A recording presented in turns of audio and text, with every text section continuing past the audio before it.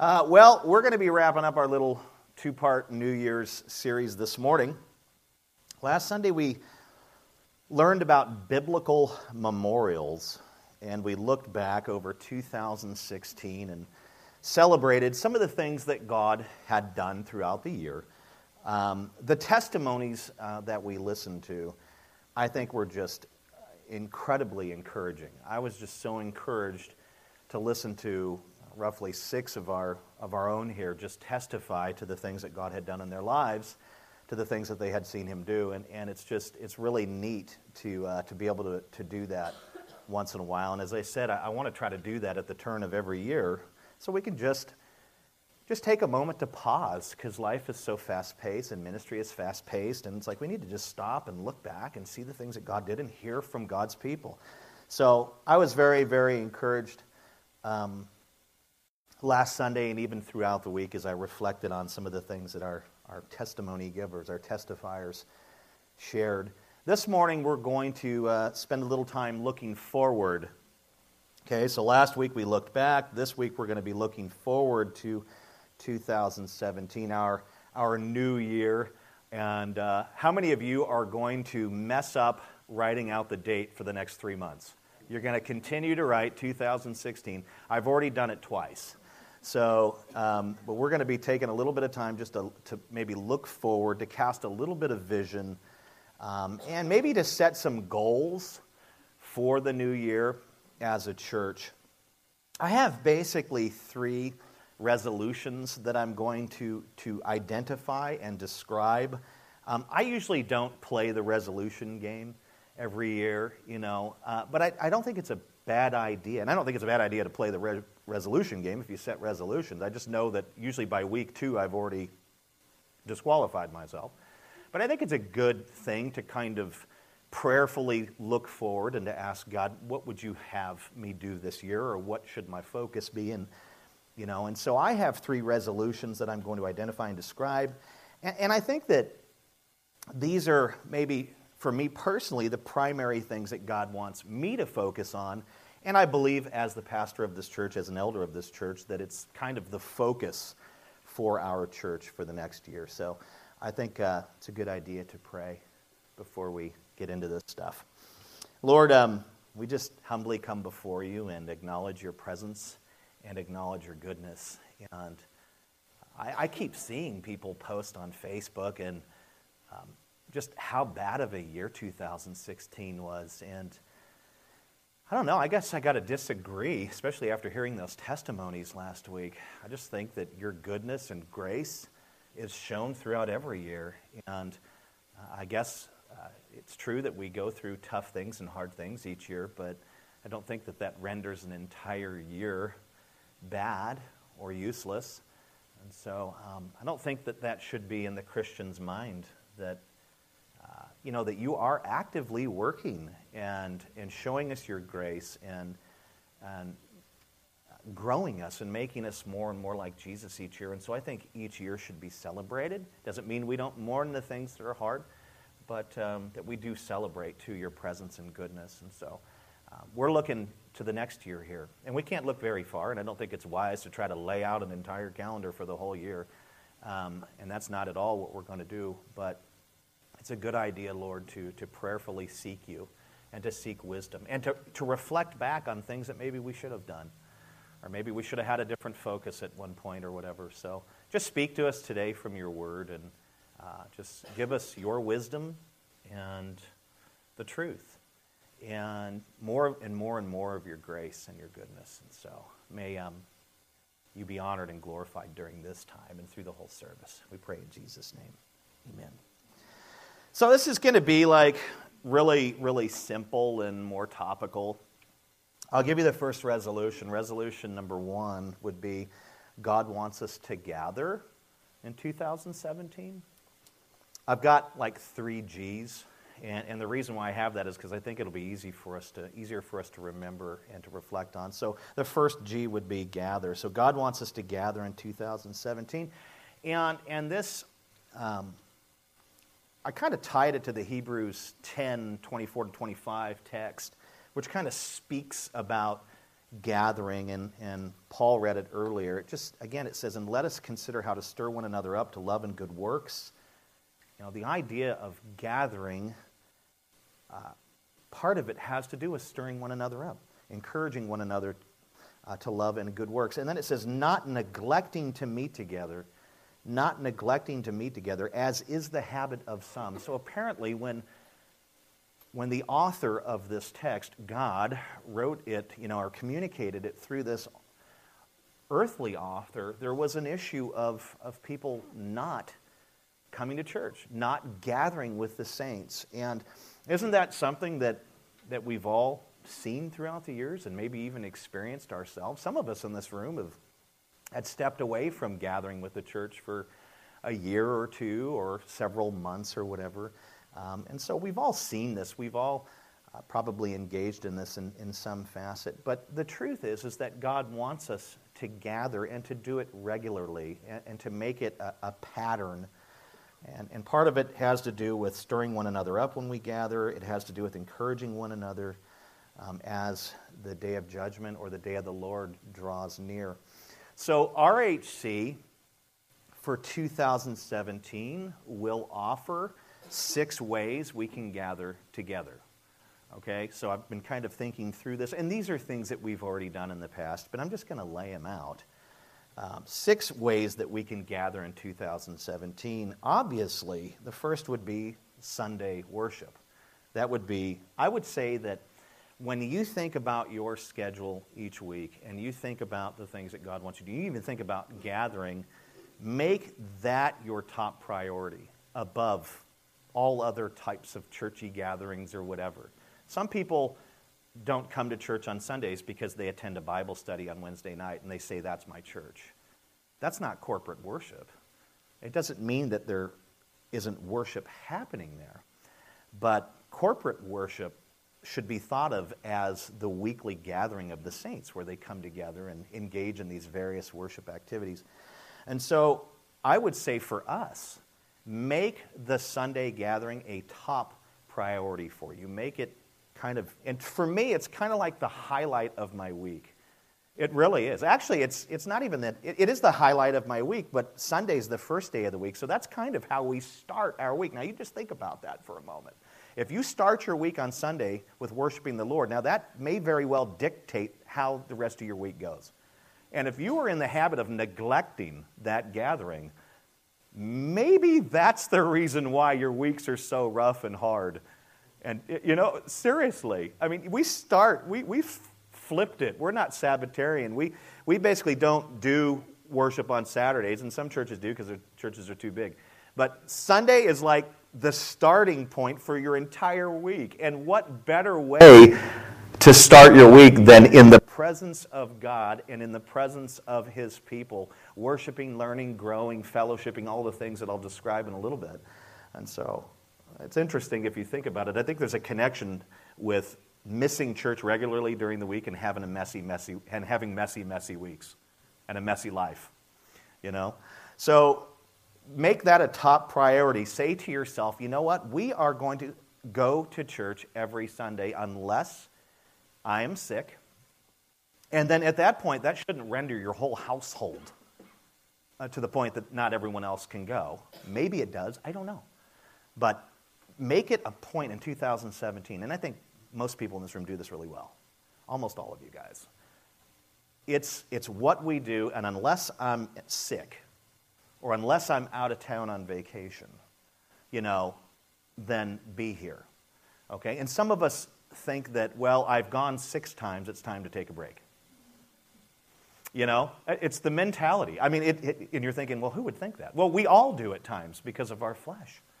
If you've noticed, I usually preach about 6 or 7 sermons, then somebody else preaches, then I come back. I just kind of built in a Sabbath kind of break for myself. But it's kind of human nature to say, well, I've gone 4 times in a row, it's time to take a break. Well, are you puking? No. Are you out of town on vacation? No. Are you out of town on business? No. Where has that mentality come from? Why do we think like that? I don't think it's a right way to think. So make it a goal. Man, I'm going to church we've got 52 Sundays, okay? And I'm going to try to be at all 52, but I can't help it if I've got a fever, And don't do us all a favor. Don't come down here if you have a fever, because then next weekend 6 people are gone because they have fevers, and you're feeling great. You're like, man, I missed one. I came, I muscled through it. I'm good now, and then 9 people have the plague. So stay home, but make it a point, right? Another way that we can gather is this Sunday night all-church Bible study, which is another gathering point where we get to build one another up, and iron sharpening iron, and learning and growing and fellowshipping, and these things happen. This is something that we've begun to do more regularly, and we have one starting on February 5th. Sunday nights, right here in this room, 6:30 p.m. to 8. It's table setting, it's a 25-minute lesson, and then discussion and fellowship. It's really awesome. That would be secondary to Sunday morning, but it's still a very, very important thing that I think that you should try to come to. Now, I'm going to go through more, so you're going to be thinking, he wants us here every night during the week. No, that's not true. The third would be Tuesday night women's Bible study. Okay, so that's a great place for gals to gather, to build one another up, for the younger gals to be ministered to by the older and vice versa, and all of these wonderful things that happen. They're growing in the grace and knowledge of the Lord Jesus Christ as they study God's Word. They watch a video too, and then, and they do their thing and they hang out, and that begins on January 31st. So you've got Sunday morning, you've got Sunday evening, you've got Tuesday night, which is a great way. And if you do come regularly on Sunday, maybe pick up one of these things and be at it. You don't have to do all of them, because you can get burned out and you can neglect your family and other responsibilities. Tuesday night men's Bible study, now that's to be decided by me. I don't know if it's not going to happen. It's not going to begin on January 31st with the gals, but I like to do mine with guys on Tuesday nights. So that's a great place for men to come together and kind of look at manly things and have manly discussion. Tim the Tool Man. Kind of a cool thing. And then I want to start up again, probably maybe later in this first quarter, weekly or bi-weekly small groups. That is a wonderful way to connect during the week, and those usually happen at someone's house. So we'll talk about that more, but that's a gathering point. And then obviously for the youth, you have Wednesday night youth group, and that's for junior high through high school. So that's a great way. So you've got 6 examples of how, and make Sunday morning a priority, and consider some of these other ways that we can gather and build one another up. It's really good. I'm telling you right now, you could be a regular attender on Sunday and be growing in the grace and knowledge of the Lord and learning and fellowshipping and doing all these things, but adding like that Sunday night Bible study or the men's thing or the ladies' thing could be incredibly impactful on your faith and walk. I don't know, I know it has to do with being in God's Word, but there's something about the smaller gathering where you have maybe just all guys or all gals, or it's co-ed on Sunday night. There's just something profound and powerful that God does in that little setting. And so, and many of you have not taken advantage of these other gatherings. Our Bible studies tend to be fairly small. And so make it a point maybe to join one this year. And be a part of that. But make Sunday morning a priority, as most of you, 99%, have. So, resolution 1, God wants us to gather, and those are ways that we can gather together. Resolution 2, God wants us to grow in 2017. He wants us to grow. Now, here are, I would say, 4 ways that God desires for us to grow. Now, when I say God wants us to grow, that doesn't mean that we are growing ourselves. It really means that we are engaging in His means of grace, and He is growing us through those things. So there's no way to really grow yourself, but we don't want to be fatalistic in saying that if I just sit here and do absolutely nothing, God is going to grow my faith. No, the way that He's going to grow your faith is by you engaging in His Word, by you engaging in studies, by you engaging in prayer, by you engaging in His means of grace. So, it doesn't happen by osmosis. God has said, I will grow you, and here are the means of grace that I have prescribed where you will grow. If you get into my Word regularly, if you fellowship with brothers and sisters in the Lord, you'll grow when you do that. If you spend time with me in prayer, you'll grow. But if you sit there and you're inactive, you're not going to grow spiritually. So we have a part in this, but He does desire that we would grow more and become more like Jesus in 2017.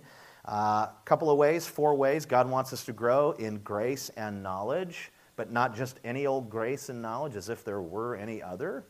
2 Peter 3:17-18, you therefore, beloved, knowing this beforehand, take care that you are not carried away with every error of lawless people and lose your own stability, but grow in the grace and knowledge of our Lord and Savior Jesus Christ. And so, man, that is a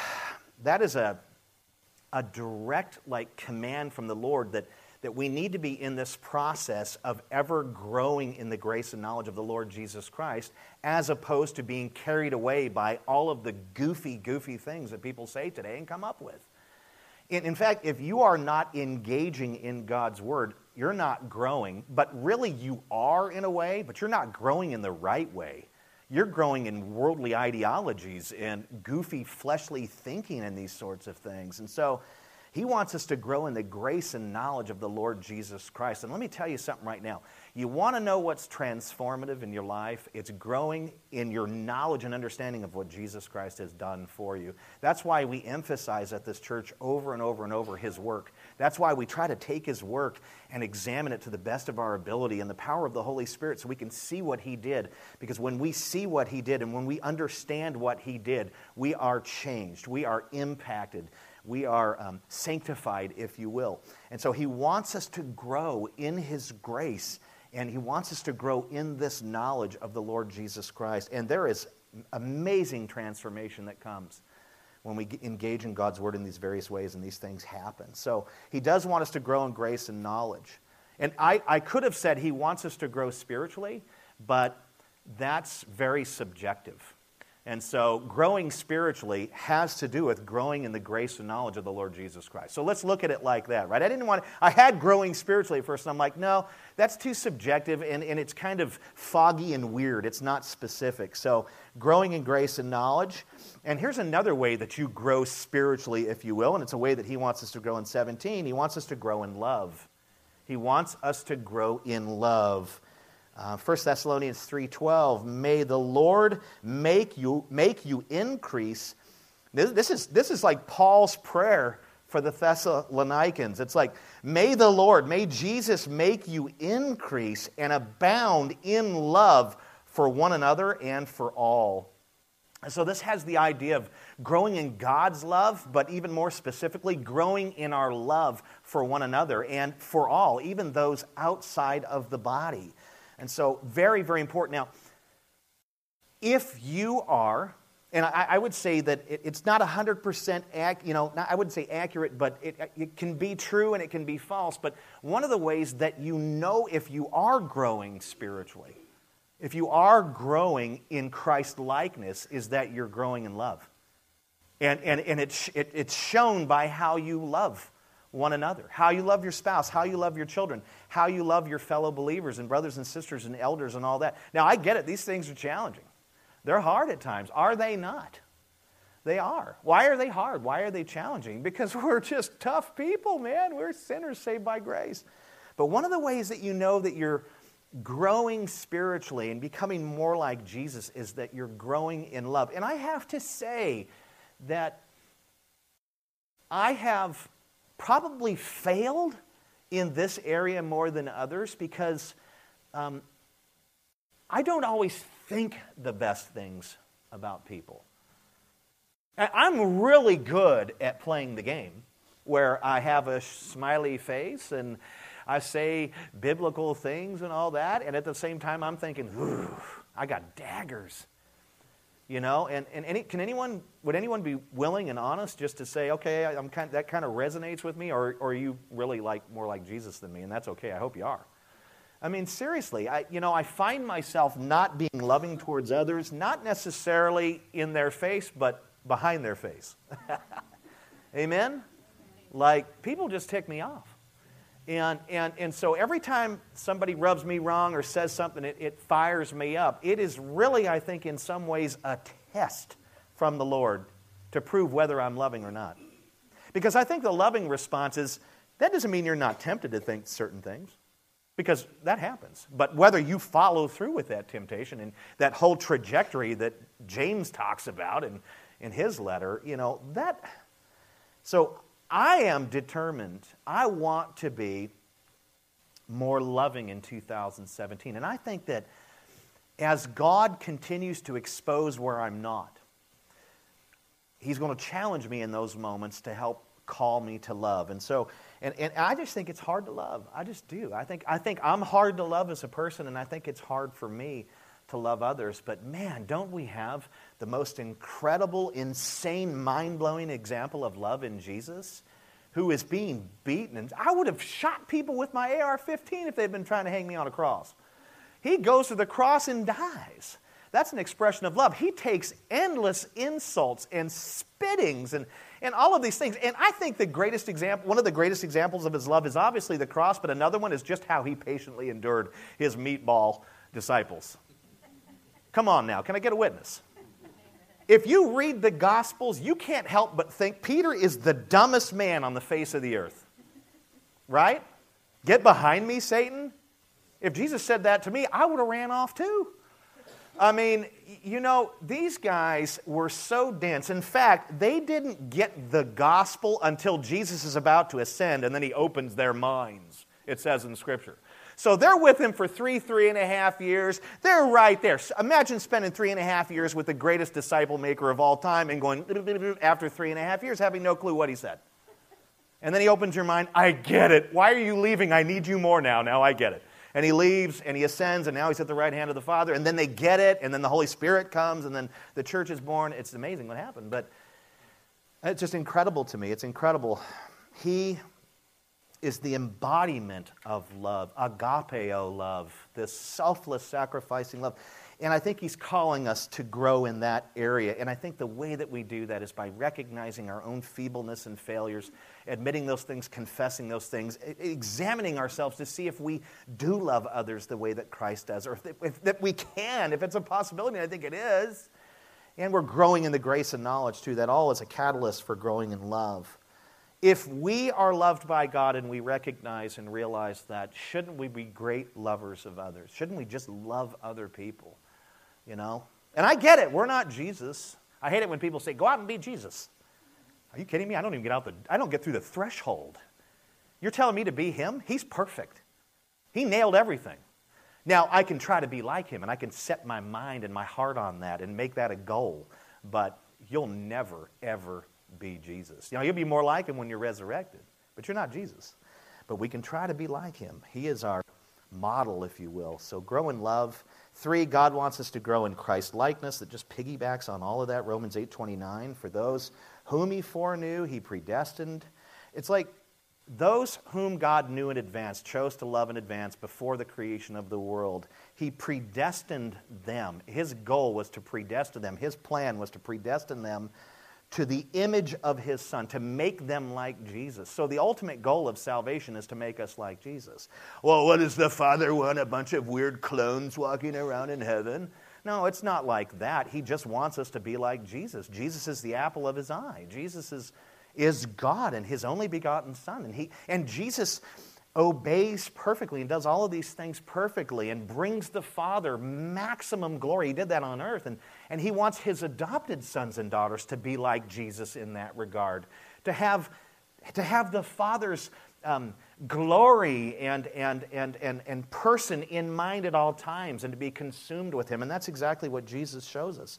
So for those whom he foreknew, he also predestined to be conformed, to be made in the image of his Son, in order that he might be the firstborn among many brothers. And so this idea of growing in Christ-likeness, obviously if you're growing in love and grace and knowledge, you are becoming more and more like Jesus. But not just in the head. It's got to be in the heart and it's got to come out in action.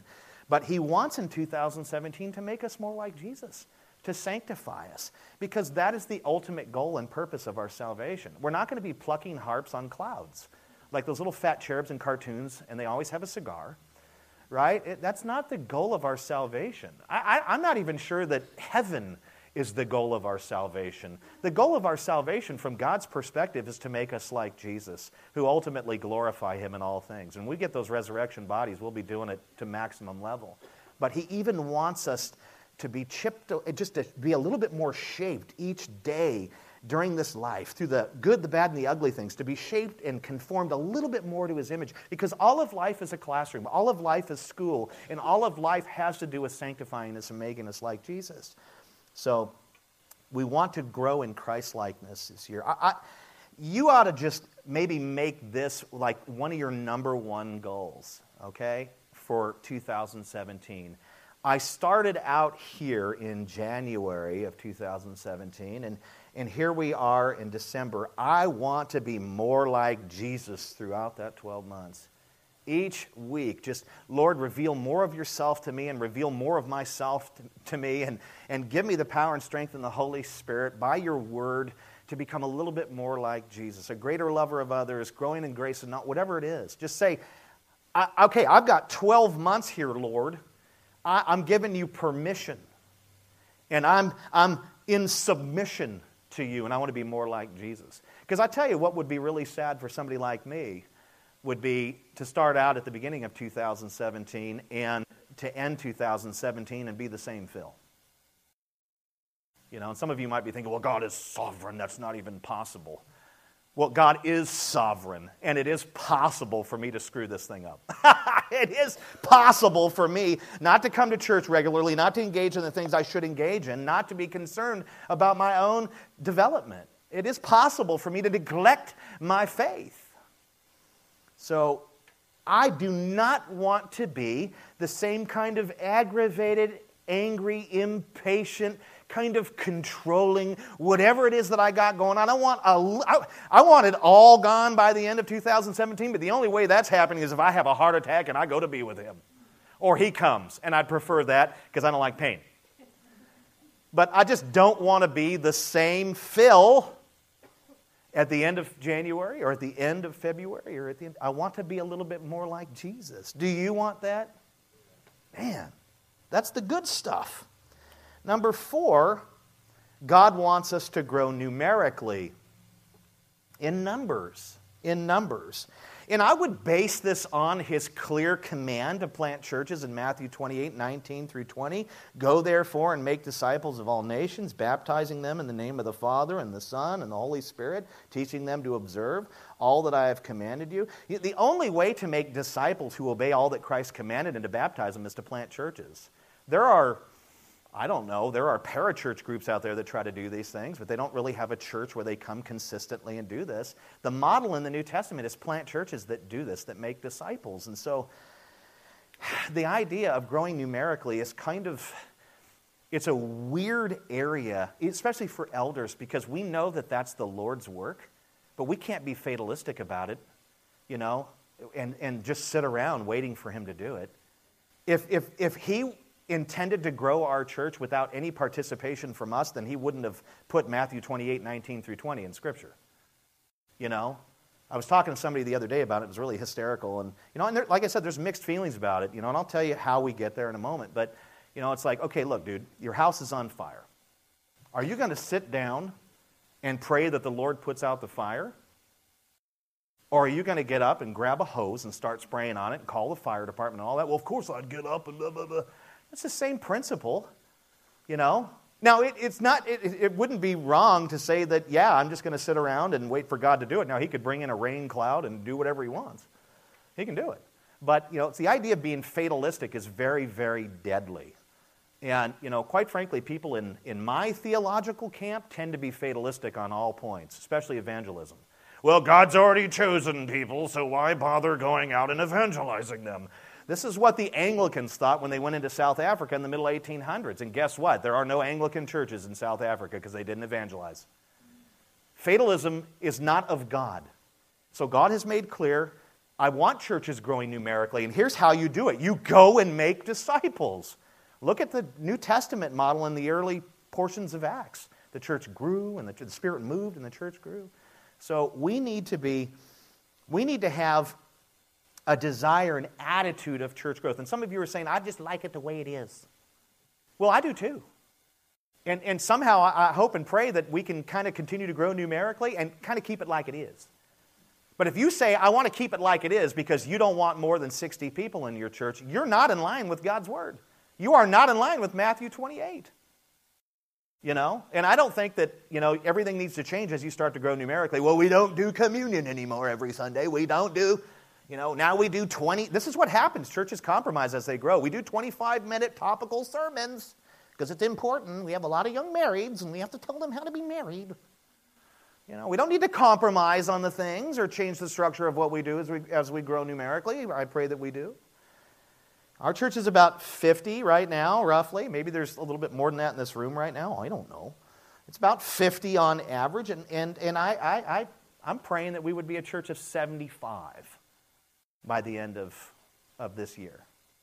Why don't you aim higher? I have been aiming higher for 5 years. We have gone backwards. I'm now saying, okay, Lord, how about 25 more people? It used to be 250, it's like, oh man, let's just start small. And this is something I think that has handles that we can all take up. We're about a church of 50 right now. I'd like to see us being a church of 75 by the end of the year. How can we increase by 25 or any number at all? Now, I know that you're thinking, well, he's going to come up with some kind of a scheme, and no.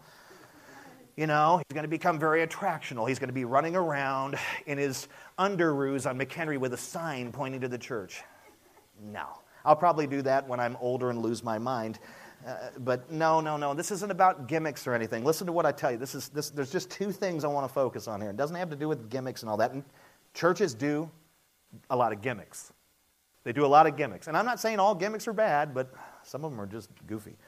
Here's two things that I think that we need to do as a body regularly. We need to invoke and we need to invite. Okay? Invoke is just a fancy word for pray. And notice how invoke comes before invite. We need to invoke the name of the Lord, a.k.a. pray to the Lord of the harvest for an increase in regular attenders. The first thing we got to do is start praying. How many of you have actually prayed for that? I know I have till the cows come home, but I don't think all of us have done that. And I think, quite frankly, the reason why is because I've never told you to. Why am I figuring this out 5 years later? Man, fallen, stupid, selfish. We need to begin by praying to the Lord. Lord, there are people in our community. The passage I just kind of referenced, the idea of the Lord of the harvest wanting to send out workers, because the harvest is plentiful, but there aren't enough workers to go out. The idea of the harvest are people out there who are going to get saved, that God has planned to save. And we don't have people to go out and get them. We don't have the workers. We're short of workers, which is us. That's the text that I'm referencing. So here's the idea. Here's the way I look at that. There are people outside of our church. And I think for 2017, there's 25 of them. It's probably a lot more. Who knows? That God has planned to do a work in their life and that they're going to end up in this church. They are. I don't know if it's 25. I think it's more. Who knows? I don't know. I could be wrong. Yeah, I think so. I think so. There you go. Like he said, there's neighborhoods all over here. All right. Well, let's invoke first. He's already got an evangelistic plan. You see how the Lord's at work here? He's like, I'll knock. You can go out. You probably go out and get a cup of coffee and go knock on doors right now. Just have them come in through the back entrance. It's kind of weird when everyone looks at them. Invoke, right? Pray to the Lord of the harvest. Lord, raise up people and bring them into our church. Or raise up people that I can identify and communicate with. And that leads into the second thing. It has to do with inviting. Inviting, right? Inviting people. So we pray and we invite. Now, how many of you, by a show of hands, and be honest, have actually invited people to come to the church? Oh, that's good. Well, that's good. Oh, ye of little faith. I thought it was going to be like two of you going. I knew it had been Carol. Carol's like, Carol's embarrassing.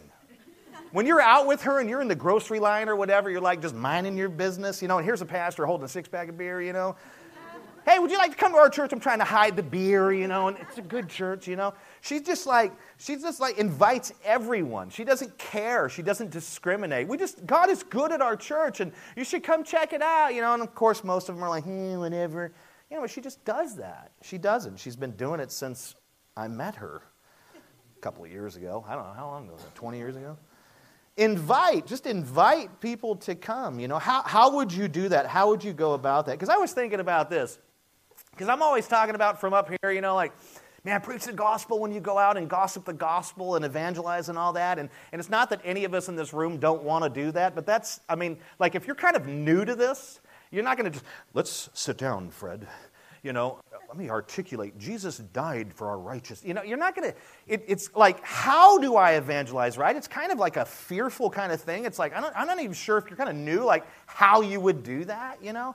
Well, you know what? Your evangelism can have to do with inviting people to the church. Because here evangelism, I would say that in Scripture, don't we have an example of one who plants a seed and one who waters and God causes the increase? Planting a seed is part of evangelism, and it could be as simple as, Jesus is awesome, you should come to our church.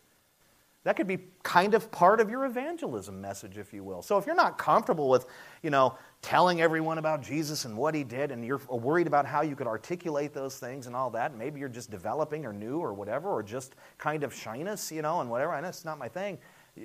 Anyone in this room can say, you should come check out our church. It's pretty cool. You know, God's good. Just my testimony of what God's done for me, and they want what God's done for me. I say, oh, yes, you come to church. There you go. Life to God, and you'll have more. Yeah. Than God's doing for you. Yeah. And I get the people. I like. Thank you. I like Psalm 66, verse 5, which is really just so simplistic. And I think this would be a good way for you to invite people. It says, come and see what our God has done. All you have to say to people is come and see. Come and see for yourself. Come and see the things that God is doing. And it says, what awesome miracles he performs for people. You know, we're not a charismatic church that's doing a whole lot of kind of healing kinds of things and all that. And you might be led to believe that God, you know, and whether those things are true or not and all that, that's a whole different theological discussion. And I don't even want to go there. But you might be led to believe, because you come to a church where those things aren't present, that God doesn't work miracles here.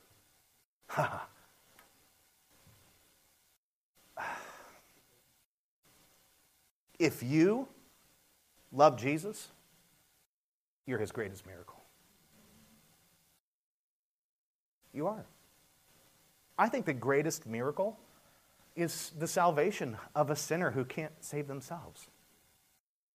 And to me, that is a testimony to God's miraculous power. And of course he's working even beyond salvation, even his sanctifying miracles. I think it's a miracle not only that he saves us, but that he makes us like Jesus. And maybe that's a miracle that takes a lifetime and up into the resurrection, but it's still a miracle. So don't think that because we don't do things a certain way here, that there aren't miracles happening here.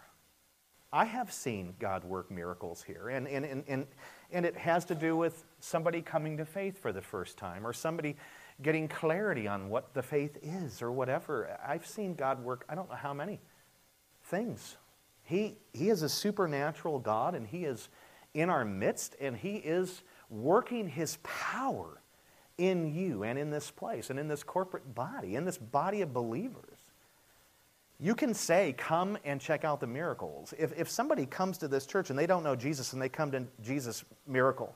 If somebody comes to this church and they're an addict and they're no longer an addict, miracle. If somebody comes to this church and they love Jesus, but their life is in disarray and all these things, and over time God shapes them and reshapes them and helps them and conforms them more to the image, and their life looks differently, you have seen a miracle.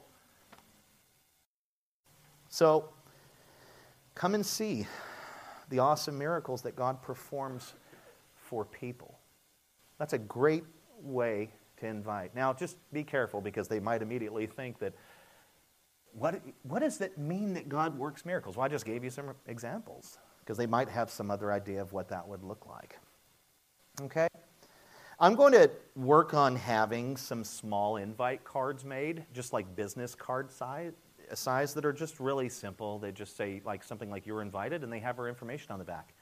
And it could be that you just give that to a friend or to a neighbor or put it on someone's door or something like that. It's real economical. I would say try to interact with people verbally, but That's also something, people are going to ask you, okay, where's your church at? It's right here. Here's the website, here's the address, here's our meeting time, I think it'll just be helpful, but we've got to build a regular pattern for this year into our lives of invoking, seeking the Lord for growth, and then going out and inviting. And I don't think that if we engage in those two things, I don't think 25 will be trouble at all. I don't. I can't help but believe it. Growing RHC numerically should be a high priority for all of us. And I know that it's tough because you like things the way they are and it's easier to do this and that, but we want more and more people in our community to come to know Jesus, do we not? And I know that sometimes you pick up church transfers and stuff like that, it happens. But sometimes people are at a church for a long time and they really don't even know the Lord. And then they come to your smaller church or whatever and they start hearing the gospel in a way they never have and they're like, whoa! So don't discount people coming from other churches, but my goal is not to suck people out of other churches. I want to reach people that, I don't know, I want to reach anyone, but primarily that they don't know Jesus or they have very little church experience or maybe they even have bad church experiences and we can kind of love them back, So, good stuff. But as I said, warning, it's not going to happen by osmosis. If you want your house to not be on fire, call the fire department, grab a hose. Right? If you want the church to grow, pray and invite. You have to work. We have to work. Valley Printers downtown print us up business cards, 500 for $9.95. Okay, well, we'll get that done. Now, I'm just going to ask you politely, just until the end, because I know look at you. You're so pumped up for Jesus right now, you're about to blow out of the chair. And we want pumped up people that are thinking. So just continue to listen, and then after that, you can give me the address to that place. Resolution 3, God wants us to give in 2017, right? So we covered gathering, we covered growing, and now we're talking about giving in 2017. And this is the part where everyone's like, dude, that was just great. I love those first 2 points. Oh, now he's going to talk about giving. Oh, man, here's the thing. I don't like the giving thing. Well, let me tell you what. I'm going to give you, and I'll just start by saying this. I think we've got a generous church. Yeah, and I think that most people here participate in giving, and some more than others. But the point is that most people, the higher percentage, are actively involved in giving. And so I'm not telling you something beyond what most of you are already doing. And my intention is not to get everyone else in alignment, to get more money or any of that. I'm not thinking like that at all here. I just believe that God wants us to think about gathering, growing, and giving in 2017. So I want to give you 5 principles for giving. And I think this will be helpful because anytime I ever go back and look at these things, the biblical principles for giving, it's just really, really helpful because sometimes I just kind of do my own thing or whatever, and sometimes I'm not always right about that. Number 1, God wants us to give firstly, and I would say to Him. Okay? Proverbs 3:9 through 10 illustrates this really well. Honor the Lord. How do you do that? With your wealth and with the first fruits of your produce. Then your barns will be filled with plenty, and your vats will be bursting with wine. Here the idea is that if you give back to God, He will give you more and more and more. As you continue in your giving, He'll continue to give you more and more and more. It's a stewardship issue, really. If God has given you this to work with, and you are in the regular habit of giving some of that back to Him, and an Old Testament model would be 10%, and there's nothing wrong with that. It's legalistic to say, well, I think it's a good starting point. But if you do that, if you get in the habit of doing that, giving to Him, it's not a reward. He just gives you more to manage so that you can give more and do more. Pretty amazing. But the point here isn't so much as that. It's the idea of giving to Him first. It's the idea of giving to Him first. In Israel, the firstborn sons belonged to Him, and the firstborn male cattle belonged to Him. And, it's the idea of dedicating right up front. Like if you have an income, any kind of income, no matter what the dollar amount is, we don't even have to talk about dollar amounts. When you get that paycheck in your hand, you should be thinking. In fact, I think you got to be thinking before that. But literally, when you look at that paycheck or that retirement check or whatever it is that you get, the first thing ought to be the Lord. He ought to be on your mind. Not, well, I got to pay this, and I got to pick up groceries, and I got to do all this, and I'll do that. You got to learn to think about God first in all things, especially when it comes to your giving. Now, some would say, okay, so I can't think of God first because the state has already taken money, so the state comes first. Well, that might be true that the state has taken its cut first, and I'm hoping that cut goes down with this new administration. But you can still think in terms of giving to God first by going right to the gross total and giving to Him before you even give to the state. That's the way I do it. You know, that's the way I do it. It doesn't make me a better person or anything like that. It's just that I refuse to let the state get from me first. And no matter what, if I refuse it in a total way, then I go to jail, right? So I don't do that. I don't say, they're not getting anything from me. You know, I mean, I'm tempted to do that. But, you know, no, they get theirs right up front. I can't control that. But when I get my check, I say, ha-ha! I can take that total amount and I can give back to God before you even got it. And I do that because I want Him to have from me first. And not just first, but my best.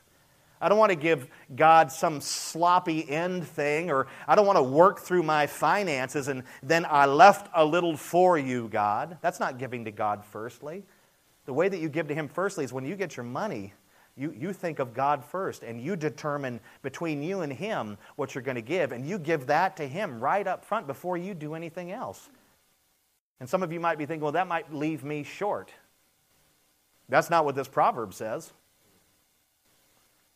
We're not supposed to, we don't have a spirit of timidity and fear. We're not supposed to worry. God takes care of the birds of the air. And sometimes we look at our check and say, well, I know I have X amount of dollars to do this, and we don't give anything to God. Not only do we not do it first, we don't give anything to Him. And it's based on fear. We're not to be fearful about these things. Now, here's a point. Think of it like this. If I say, God, I want you to be number one in my life, and this is something that probably every Christian says at least once in their walk, and probably every New Year's they say this again because they realize he wasn't first in 2016. This year he's going to be. My resolution is to make him number one. But if we say, I want you to be number one in my life, but he's last place in our budget, it's a contradiction.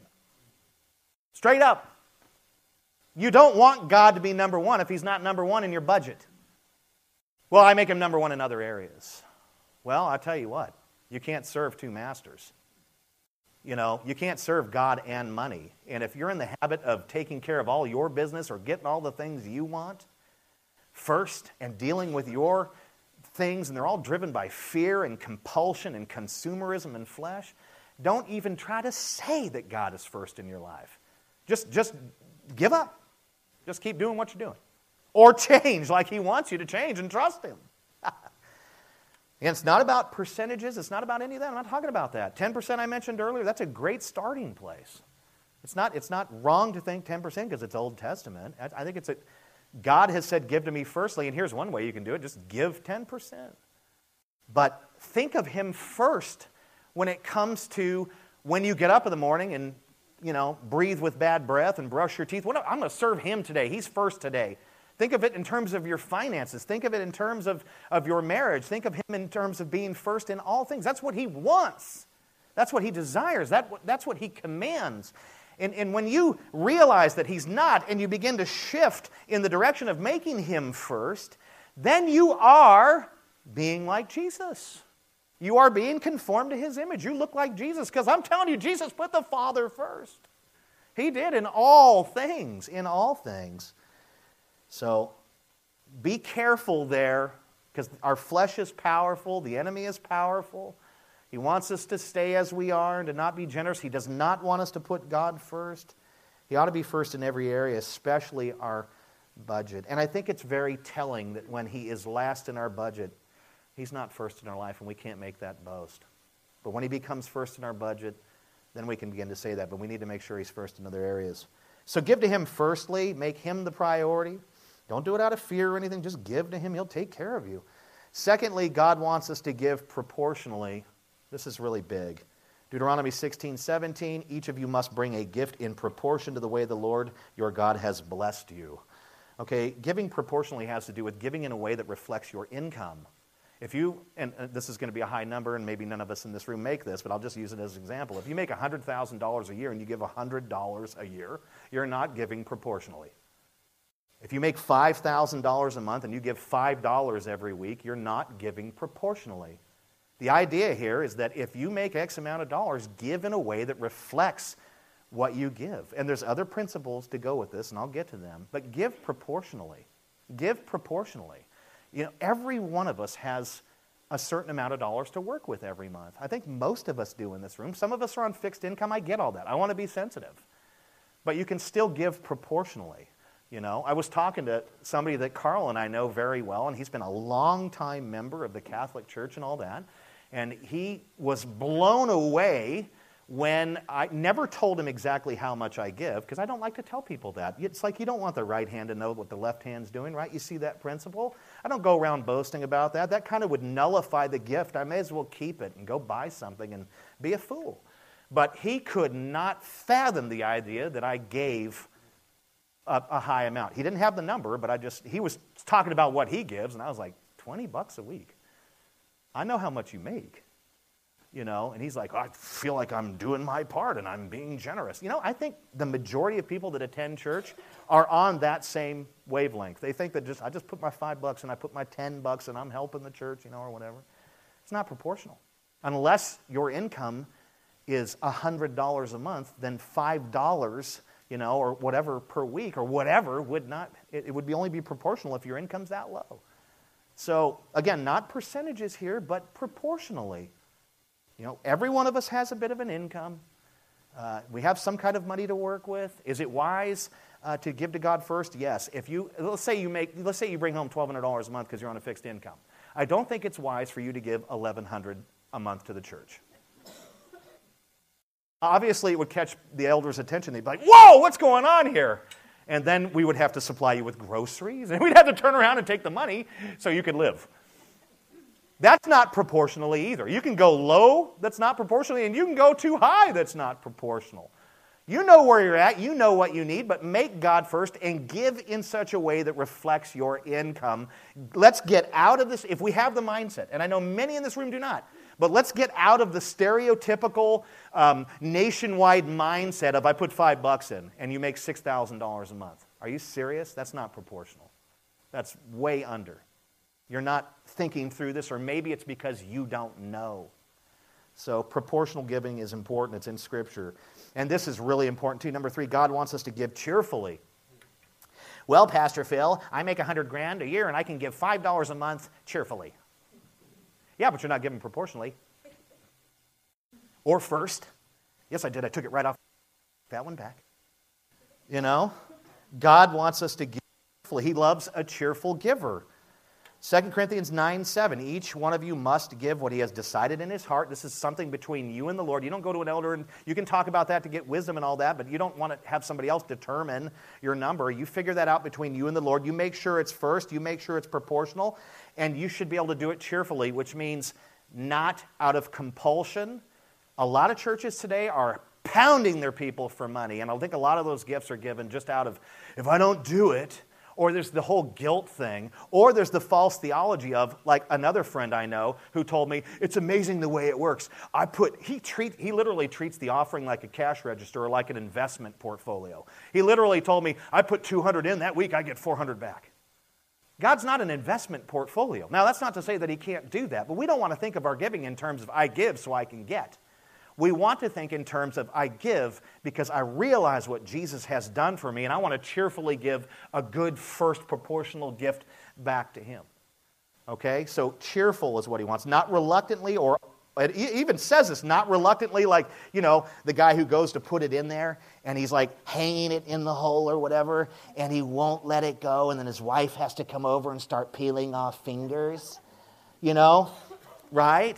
That's reluctantly. Like, you shouldn't be going to the offering time, I don't want to do this. You ought to be saying, I can't wait to do this, right? And not under compulsion. One of the things that we wanted to avoid as a plant was talking about money and all that, like regular, because we didn't want to propel any kind of compulsion, but we also realize it's not been the right way to do it, and I'll talk about that in a moment. But no, we don't want compulsion. God doesn't want compulsion. He doesn't want reluctancy. He wants cheerful giving. He wants first giving to him. He wants proportional. He wants you to be happy about it and to give with a spirit and attitude of joy. That's what he wants. And that's how it should be. And it only comes when you realize what's been done for you and the tremendous debt that Jesus paid on your behalf. When you start reflecting on him and these things work together, don't they? When you're growing in the grace and knowledge of Jesus and in love, then it's going to impact your giving and all that, your understanding. So all of these things dovetail. Okay, 4, God wants us to give consistently. Okay?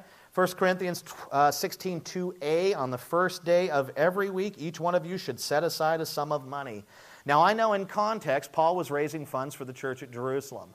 But it's okay to draw out of this text, it's not wrong to do that, a principle in consistency in giving. Okay? So, you need to determine between you and the Lord and your spouse or whoever's involved in your circle how to give consistently. It might be once a month. It might be once a week. It might be bi-weekly or something like that. But consistent giving is something that the Lord's looking for here. He wants us to do it regularly. He does. And you know what? When we don't do that regularly, it has a pretty profound impact on the finances of the church. And sometimes, like if you're at a big church where my buddy pastors, he was telling me people lose their jobs and things like that just because people keep forgetting to give. It's insane.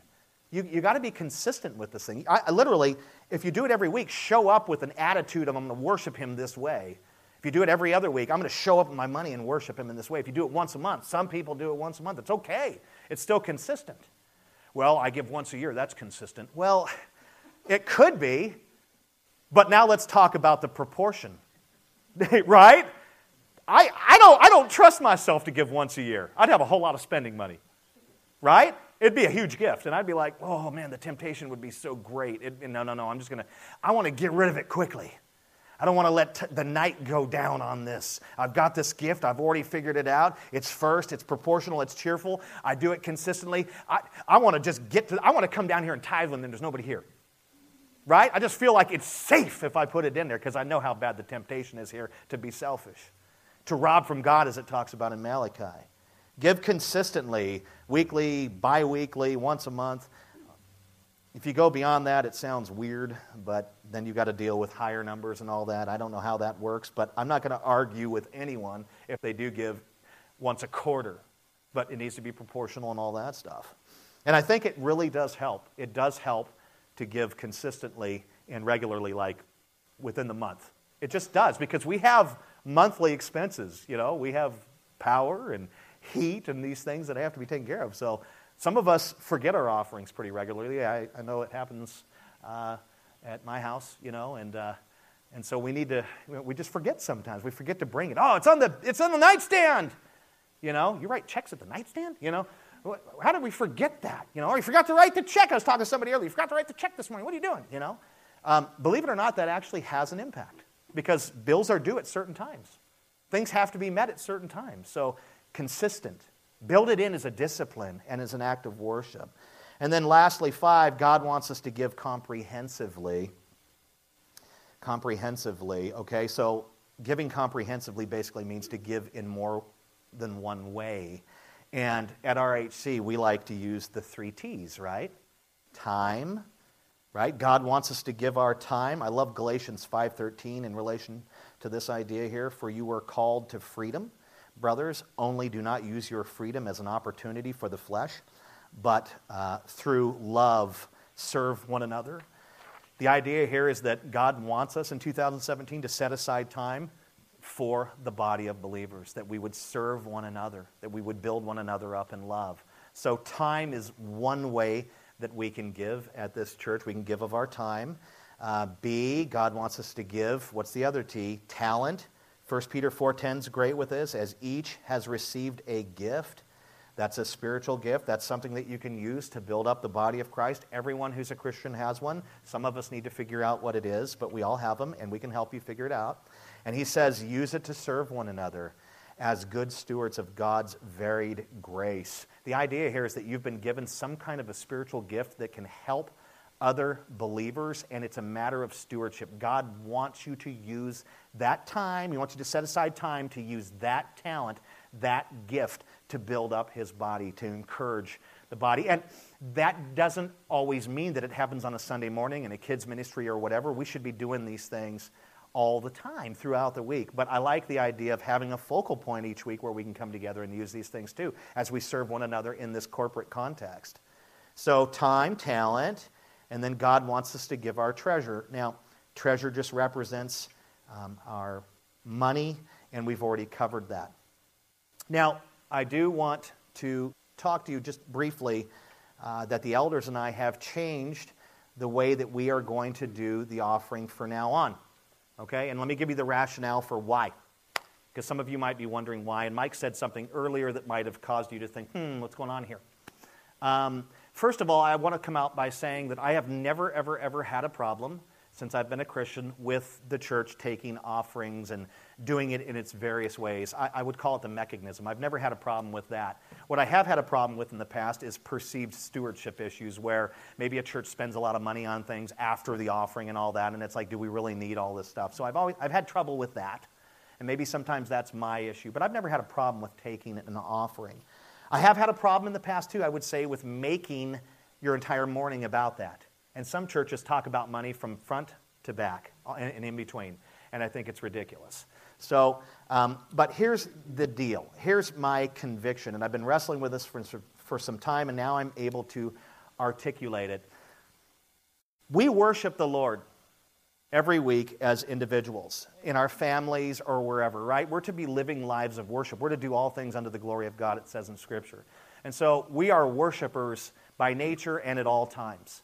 You know, I'm not saying that we're all really good at that or that I'm a pro. I would say that I do better when I'm with you when it comes to worshiping the Lord than I do when I'm alone, that's for sure, or maybe with others. So, but what I'm saying is that we are worshipers at all times. So we don't become worshipers when we show up on Sunday. But let me tell you what we become when we show up on Sunday and become worshipers. We become corporate worshipers. We're worshiping together now. We're doing something that's kind of unlike what we do during the week, right? You might worship the Lord in your house with your kids and sing a song, whatever it is that you're doing. I don't know what your worship looks like outside of that, but there's something unique and distinct about what we do every Sunday. We worship the Lord in a similar fashion to how we do offline, but we come together to do it as a corporate body. And what do we do at this church? We have certain things that we engage in that are worshipful activities. We have fellowship that happens before and after the service. That can be worship. We sing songs together. That is us singing, lifting up our voices. That is worship. We take communion together. That is a way for all of us together to remember what Jesus did and to celebrate what He did together. We listen to the Scripture read. We hear a sermon together and study and all that. For 5 years that we've been around, in February it'll be 5 years, I believe. For 5 years that we've been gathering, we've done all of those things together. We've worshiped the Lord together through those things. There's one thing that we've never done together, and that's give. I don't like it. I don't like the fact that out of all this time, the whole purpose for us on Sundays is to come together to worship the Lord, and there's one thing, there's one component that we don't do together, and that's our giving. I don't like that. I'm not saying you're wrong, and I'm not saying you haven't been worshiping the Lord, because you can come in and put your money in the box and you're worshiping. You're doing it out of worship. I'm not saying it's not worshipful, but it's not corporate. It's not a moment in our service where we all honor and worship the Lord together through that moment of offering and giving. And I tell you, it just began to strike me. I thought, how did I come up with this? And I think it's because I was responding to the overload of that, or whatever. But I just don't like the idea that we have this one thing that is not part of that. And I'm not saying it's not worshipful, but it's not corporate worship. It would almost be like us every one of us breaking up and going into our own little sound booth and singing worship songs to ourselves. We would never do that. That would be goofy. I mean, you'd just be in there singing. What is he doing? He's worshiping the Lord. We came together so he could go in that room and worship. To me, it's equivalent to that. It's like, that's not corporate worship. We have to sing the songs together. We lift our voices together. And so I've been saying we've got to introduce a time during our service where we can do this together, where we can do it together. Does it make sense? It does, doesn't it? Do I want it to become this behemoth thing that is out front and that's all we talk. No. It's not about that. It's not about increasing numbers. It's not about any of that. It is about aligning our entire service on Sunday with doing it together. Everything. I don't want anything that we do here together to not be together. That's the way I'm looking at it. That's what the Lord revealed to me throughout the last week. So I think it makes sense. Now, what does that mean? Does that mean you can't keep doing what you've been doing? No, you can keep doing it the way you've been doing. I'm not going to take the box out. You know what I mean? You can keep doing it the way you've been doing. If you don't, for whatever reason, agree or you see something differently, I'm not going to fight anyone on this. Maybe you're an online giver. You know what I mean? And you do it that way. I don't think we have many, but maybe you do it that way. And that's kind of for the modern era, right? Or the postmodern era. Well, you can keep doing what you do. I'm just telling you what I want to do is I want to pause to worship the Lord through that corporate act of giving the gifts. And no, it doesn't need to be some weird thing where everyone's looking at each other, oh, he didn't put nothing in, and we need to be thinking weird like that. No, let's not think like that. Let's give everyone the benefit of the doubt. Let's believe the best about one another because you know what? Just because the person next to you doesn't put something in the bag doesn't mean that they're not giving. They might do it online. They might have put it in the box for some reason. So let's think the best. I don't want it to become some weird thing where we start testing each other And maybe if you notice with somebody over time that they never put into it, I don't know how you would address it, but you could say, you know what? I just like to give this way. What's your input on that? Well, I just don't give. Okay, there's a discipleship moment. It's not my responsibility to make sure to disciple everyone here. I'm trying, and the elders are trying, but you know what? We're all responsible to make disciples. And so sometimes we've got to ask those questions or whatever. What's going on, And it might be weird, it might be awkward to talk about it, but it's a good idea. We want to make sure that everyone is seeking the Lord and that we're worshiping the Lord together. And I think it'll help to bring that into alignment.